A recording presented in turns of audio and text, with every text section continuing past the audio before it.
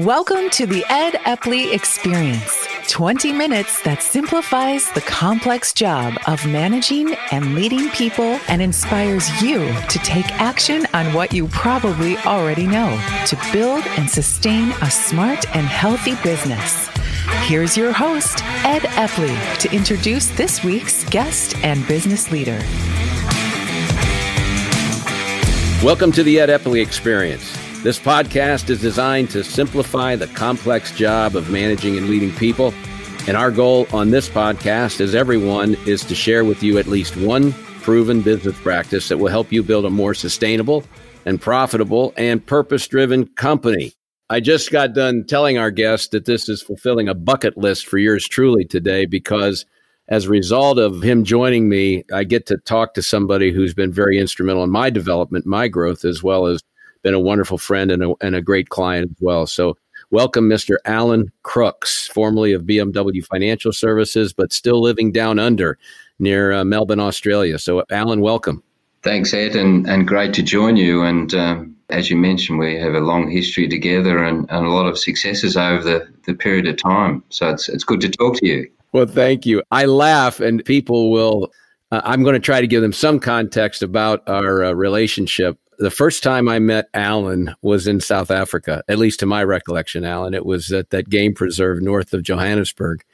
And we had about 25 or 30 managers who you were kind enough to entrust me to teach them some professional management. And as I recall, Alan sat in the back of the room audience. He sat back there, and as is his style, he didn't say very much, if anything, for the first day until we got, he kicked it off. But other than that, he really didn't say anything till the end of the day. He wanted to know who stood out in terms of their talent to me and asked me for my feedback on people.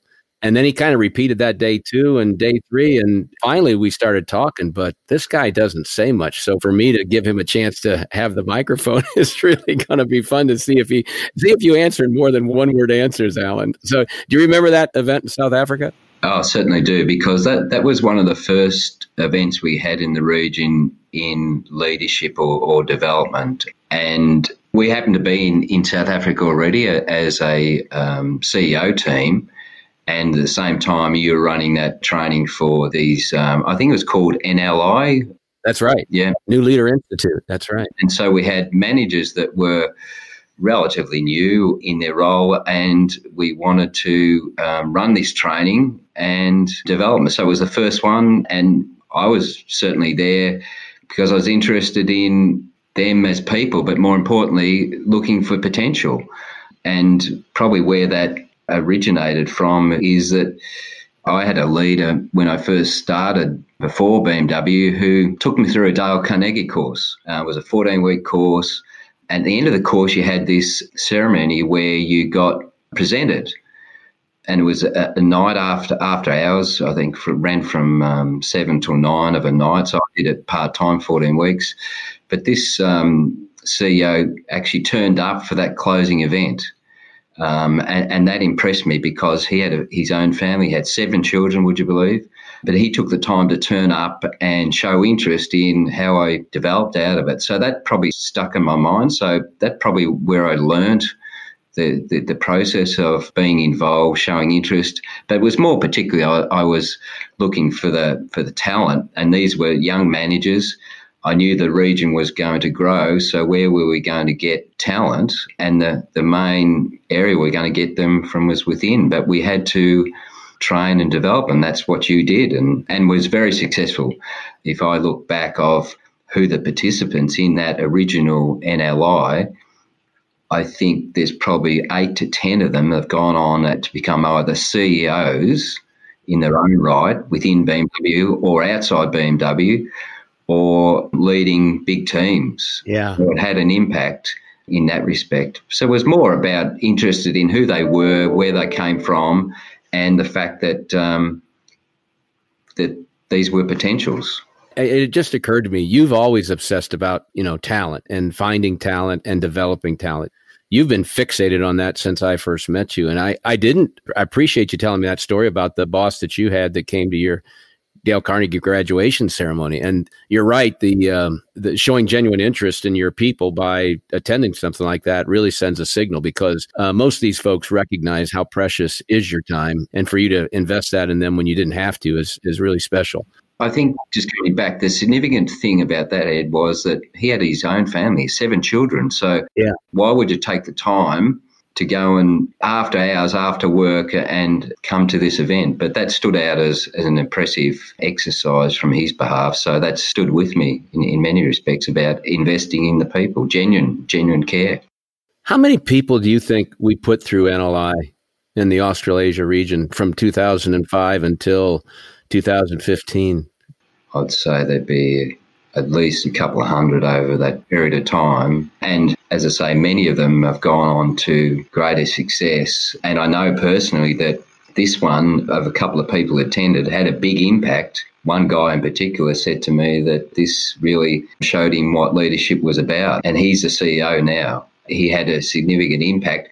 He remembers it because also, from your perspective, one of the things that stood out for him was it was a challenging event. In other words, you challenged them, they challenged back, the group interacted very well, and that impressed him, that ability to learn to challenge, but also the cohesiveness of the group, the multicultural group. We had participants from each of the markets. So at that time, we had 6 countries. So we had people from Japan, we had people from Korea, South Africa, Australia and New Zealand, and a number of those have gone on to be very successful in their own right. So it was important to hold that, but give them that foundation training. I'll admit some vulnerability here to the audience. The first session we did was in Bangkok the year before, and our friend Marcus Helfrich was the gentleman who sponsored that. Yes. I don't know if I ever told you this story, but Marcus was sitting to the side, auditing and watching what was going on. And we had the classroom set up in a square or rectangle. And we had people there from, I believe, and we'll just say it, we had obviously Thailand, we had Malaysia, we had Korea, we had Japan, we had the gals from South Africa, Charlene and Ursula probably. And so there were roughly 20, 25 people in the room. And Marcus, at the end of the day, I said, "What did you think?" And he said, "Well, I was a little concerned at the beginning because everybody was sitting by country. And I never even thought about asking people to mix up or move around. And I didn't really think about the cultural differences between the countries. I just started running the NLI as I would normally run it." Exactly. And I never thought about presenting what we presented in any way differently because of the cultural diversity that we had represented in the room, and nobody from North America. So that leads me to the question about, that was ignorance on my part, but I'm wondering, as you've been so involved with so many different cultures in your career, as many as anybody that I know, do you do anything different as a leader because of cultural differences? No. When I say no, there are definitely cultural differences in each of the Asian countries, and you should be aware of those. But in terms of the leadership and the management of those companies, particularly the leadership, is not different. But I'll go back. Where did that learning came from? Because that came from the fact that the Australian business, we from day one had a multicultural organisation. Right. That happened. That's Australia. We had a multicultural organisation. We had diversity in culture. We had diversity in male and female. So that's what we grew up with. So it was a bit of a natural thing that happened. But coming back to your question on leadership and leading in those markets, no, it's very similar. You want a leader that leads the people and genuine care of the people. I wrote down a couple of words that I think of when I think of you, Alan, and one was a gentleman. I'm going to come back to that. If I forget at the end of our time together, I would ask you to say, hey, what did you want to say about gentlemen? So I want to talk about that. Visionary. You are definitely a visionary. You see things that either are visible that others don't see, or you see something that's not even visible to potentially to others, but you can see the future of what it could be and create an urgency to go towards that. Do you think that's innate, or do you think you develop that capacity to see the future of what things could or should be? I think it's a learned skill over time. I read a lot. I studied a lot in terms of studying different organisation and different successes. As you know, I studied very closely Australian rules football, which is different than what you're familiar with in the US. But that taught me about teams, that taught me about coaching, that taught me about vision and what was possible. But as I say, I was lucky in many respects in BMW that I had some great experiences. I belonged to a group which was a process re-engineering group, which meant that we met as a group. I think there was 8 of us in the group from different countries, but we met every 2 months for 2 weeks and we were in a different market. So that opened my eyes as to what was working, what wasn't working. But also then I had the opportunity to do some great courses through BMW, which opened my mind to what's possible, what was potentially available. We ended up, as part of that process re-engineering group, visiting Michael Hammer, who was the guru of process re-engineering at MIT. I then attended some great courses, and one of the greatest courses I attended was in Boston and was run by Hammer, but he had a guest list including Jack Welch, and the leadership course was leading in turbulent times. So I was going there really to listen to Welch because I read a lot about Welch, straight gut, and he was well recognised at the time as one of the best leaders. But disappointingly, he didn't impress me when he presented. And the most standout part of that exercise was he was interviewed by Michael Hammer. But the standout guy in that event was a guy called Don Soderquist. Don Soderquist was the CFO for Walmart. And I didn't know a lot about Walmart, but Don Soderquist had no notes, no PowerPoint. He just walked the stage and he told stories about Walmart. Yeah. That led me to then, I picked up the book on Walmart, and I've still got it, and I've still got it marked, all these pages, and it's called the Walmart Decade, how a new generation of leaders turned Sam Walton's legacy into the world's #1 company. So that inspired me in another way. Well, here's a huge organisation, but look at what one leader did to develop a culture and inspire the people. So that reinforced some of my learnings. He was a visionary as well. Oh, yeah. Yeah. So to come back to your question, I think I learned it over time to have a vision, and the vision was important in a number of markets to inspire the people. Where are we going? Give them a roadmap. Thank you, Alan.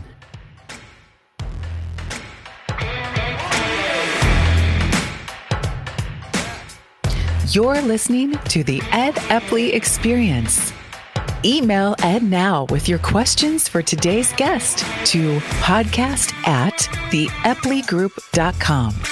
In his book, Let's Be Clear, 6 Disciplines of Focused Management Pros, author Ed Epley breaks down key practices of professional management, how to implement them, and why it matters. Purchase your copy on Amazon.com today. Develop your competitive edge for the future while building a sustainable and thriving business.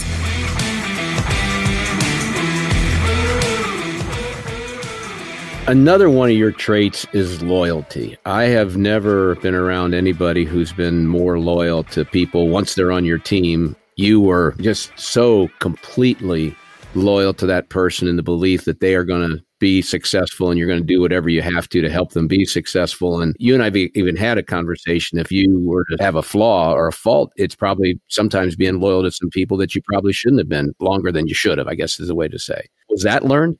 Or is that part of your DNA?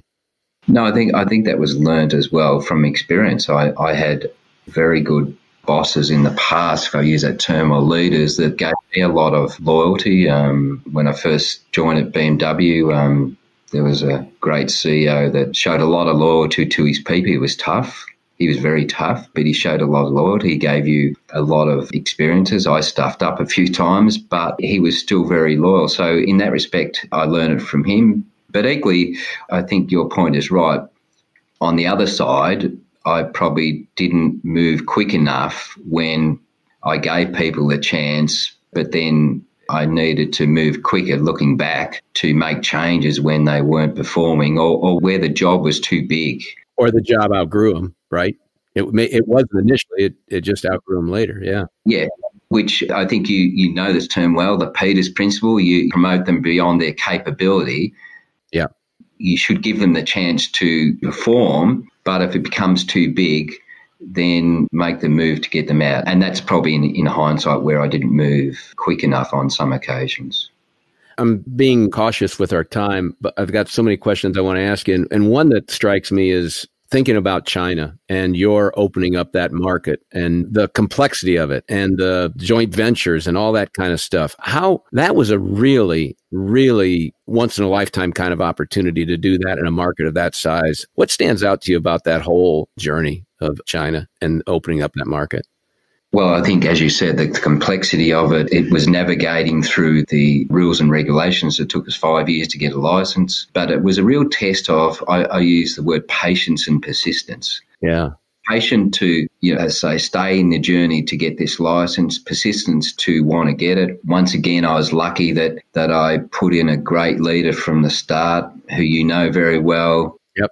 Extremely talented, ex-Ivy League, but he had to go through some really tough times. And those were extraordinary tough times. And I didn't see them in any other market, but he learned, he grew, and I had to coach in a different way there, him as a leader, but he innovated in a way that no one else would have. Yeah, I agree with you. And we started the business, wouldn't you believe that we suddenly had these, what they call quotas put on us. In other words, the market was growing too big, so this was the regulator trying to slow the growth. So we were one of the last into the market. So 5 years to get a license, then suddenly you're ready to go and you were restricted in your lending. Yeah. Yeah.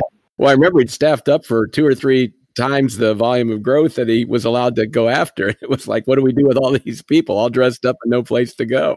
Yeah, but he innovated because we then developed what he called a co-lending model to shift some of the business into another lender, which was innovation, really innovation. So you had to innovate, but equally what he did was inspire the people. Yeah. Created some new concepts, lunch and learn, which was educating the people in an environment, once a week to get them to understand the business. I mean, that market now is the biggest market for financial services in the world. So it grew from, and I think this year will be 10 years since we established China, but I love that experience, but I had great joy in seeing that success. But equally, Russia and India. Yeah. Well, I had the RIC market, so I didn't have Brazil, but it was different form of challenge, but exciting to see those markets succeed. Yeah. And as you know, it was a once in a lifetime. It'll never happen again. To happen, 3 was, say, not the BRIC, but the RIC, Russia, India, and China, was an amazing experience. I didn't realize at the time. I just knew it was daunting. And, I had no responsibility for anything other than helping you develop the people, but I knew it was daunting what was being asked of all those people in terms of figuring out, developing processes and systems that could work in those markets because they are so unique and so different and each one very, very complex. One of the things that the audience may or may not know is I'm a big fan of behavioral finance and behavioral economics. And as a result of that, I got exposed to an assessment called Perth Leadership. And Dr. Ted Prince is the author of that assessment, a suite of assessments that helps you identify behaviors that you possess and cognitive biases or filters that you have in your mind that really affect what you do and how you see risk and opportunity, and then understand how that affects the financial results of the business.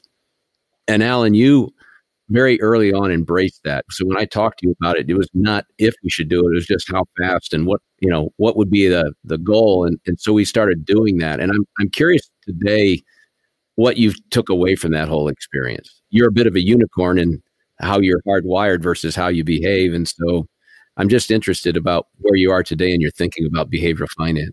I think it was a fantastic concept, and we had some challenging discussions about doing that because obviously it required investment.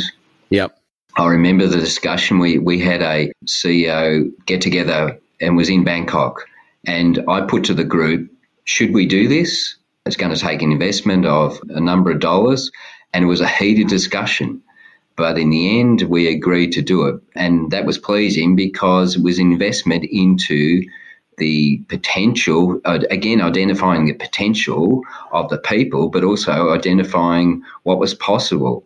And we had some great experiences. And if you remember, we had some young talent that we identified that we would not have identified otherwise. Yeah. And we had some great outcomes from doing that. So that was the highlight for me, to see this concept, read about it in theory, put it into practice, and then see the outcome. And the staggering outcome was some of the successes we had in our biggest market, which was China. Yeah. And innovation in another way. Yeah, and for our audience, there's a disproportionate few people who have the capacity to think and behave in a way that produces high gross margin ideas or products or services. And so what we embarked on with Alan and his CEOs was testing a very large group of people, several hundred, as I recall, for their capacity to innovate, and then also giving them permission to innovate in an organization. All large organizations tend to weed out highly innovative people because they're hard to manage. And they generally will take a path of least resistance. If I'm a highly innovative individual, I'm probably not going to put up with all the rules and regulations. And so I'm going to go find somewhere else where I can act on my ideas. So it was really interesting how Dr. Prince worked with you to figure out a way to give them permission to do this innovation without it raising too many red flags too early. Exactly. But the highlight to me, as I say, was then identifying this talent that we wouldn't have otherwise identified, and giving them the freedom to try things. And some of those things definitely worked, which we wouldn't have otherwise had the opportunity to see. Let's move off of that. And since we've kind of hit that pretty hard, I'm curious about, you've had the opportunity. In fact, I think since your retirement from BMW, you've spent a huge amount of time coaching, even more than you already did. Is there one thing that you think is disproportionately important for somebody who's an executive or manager or leader? If you were going to say, I don't care what you do, but if you don't do anything else, you better do this, or maybe in the negative, you better not do this. Is there one thing that you feel like is really crucial for executives to be successful in today's world? I think it's all about the people, Ed, as you'd expect. Get your team right.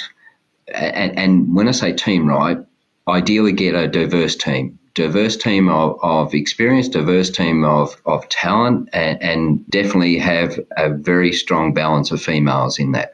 Allow them to do their job, get out of their way, but also challenge them to improve, and don't be afraid to challenge them if they are underperforming or they can do better. So, but equally, as we discussed, if they're not working out, move them. So take that decision quick. And because we all procrastinate about that, what we discussed, but definitely we do. Yeah. We do. We never. You never generally hear executives say, "I moved too quickly on that individual." It's always too long. But it's get the team right, get the diversity in the team, but coach them. Act as a coach rather than you have all the answers. Talk to me about when you consciously started to work on the diversity, especially in terms of male and female on your teams. Was that always there, or was there a moment in time where the switch flipped for you and you said, I'm going to really work with and trying to identify the female talent that we have? Well, I mentioned that we were fortunate that we had a diversity in culture. We had a diversity in females in Australia. So it came in some ways natural. We had some great managers that were leading some big teams, female managers. And the standout learning from the female managers, they executed much better than the males. One more time. Say that again. They executed, but they also multitasked, because a lot of these were ladies with children, with families, so they had to balance, but that came through as a standout. So when I took over the region, I was lucky that I had the opportunity to put in a CEO into Russia as a female. We had a change in South Africa, and then we put in a female in South Africa.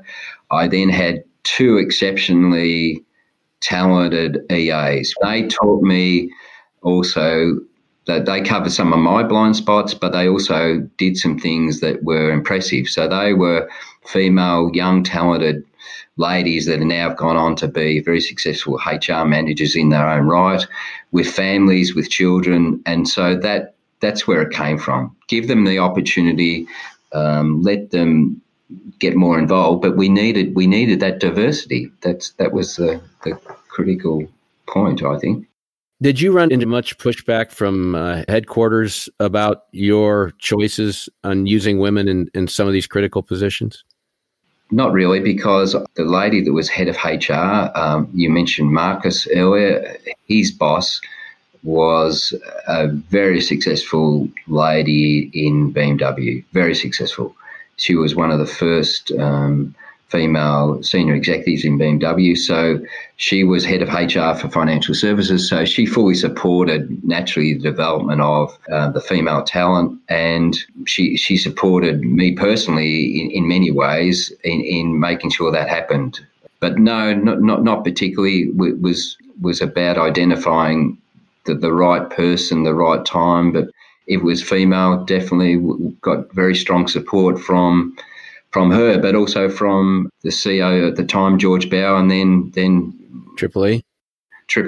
Yeah. They're both very strong supporters of female development, I think. That's great.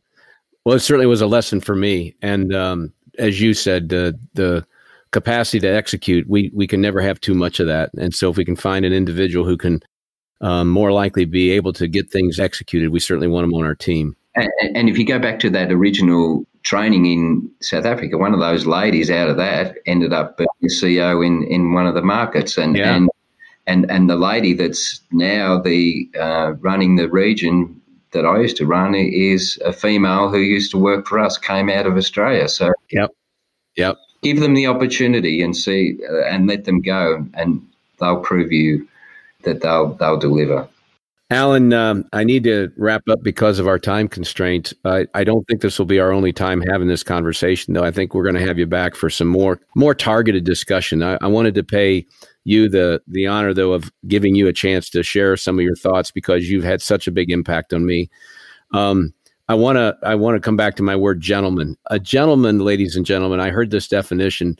I forget, it was an English writer who it was, but he said a gentleman is someone who has few vices but will let you have yours.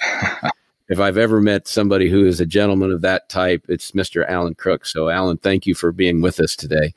I want to remind our audience that if you want to find out more about professional management and leadership, just go to my website, the Epley Group. That's EPPLEY, the Epley Group, all one word.com. My book, Let's Be Clear, is there, along with our assessment that you can take to find out which areas professional management or organizational health may be more of an opportunity for you than the other. And we will welcome you back to our next podcast, which will be on next week. So with that, Alan, any final comments? We can wrap up and get you back to your gardening or whatever. It's Thursday, so you're not gardening today. That was yesterday. No. We're actually out meeting some people to do some coaching sessions. But thanks for having me on, and thanks also for what you did over the years to help us succeed in many of these markets. Your training, your leadership, your coaching of many of the successful managers that we developed was instrumental in our success as well. And it was great to have you as a part of our journey of success in the Asia-Pacific region. Thank you, Alan. You're a good friend. You're a great leader. Give our love to Sue, and we'll look forward to seeing you and our audience very, very soon. Thanks, everyone. Have a great day. Thanks, Ed. Cheers. Cheers. Thank you for listening to the Ed Epley Experience. For more information on building a more sustainable, smarter, and healthier business, visit www.theepleygroup.com for resources, tips, and Ed's latest blogs. That's the Epley, EPPLEY group.com. Plus, take a free assessment at theepleygroup.com/assessment to find out how you measure up as a highly skilled and accomplished manager and where to focus on improving your skills.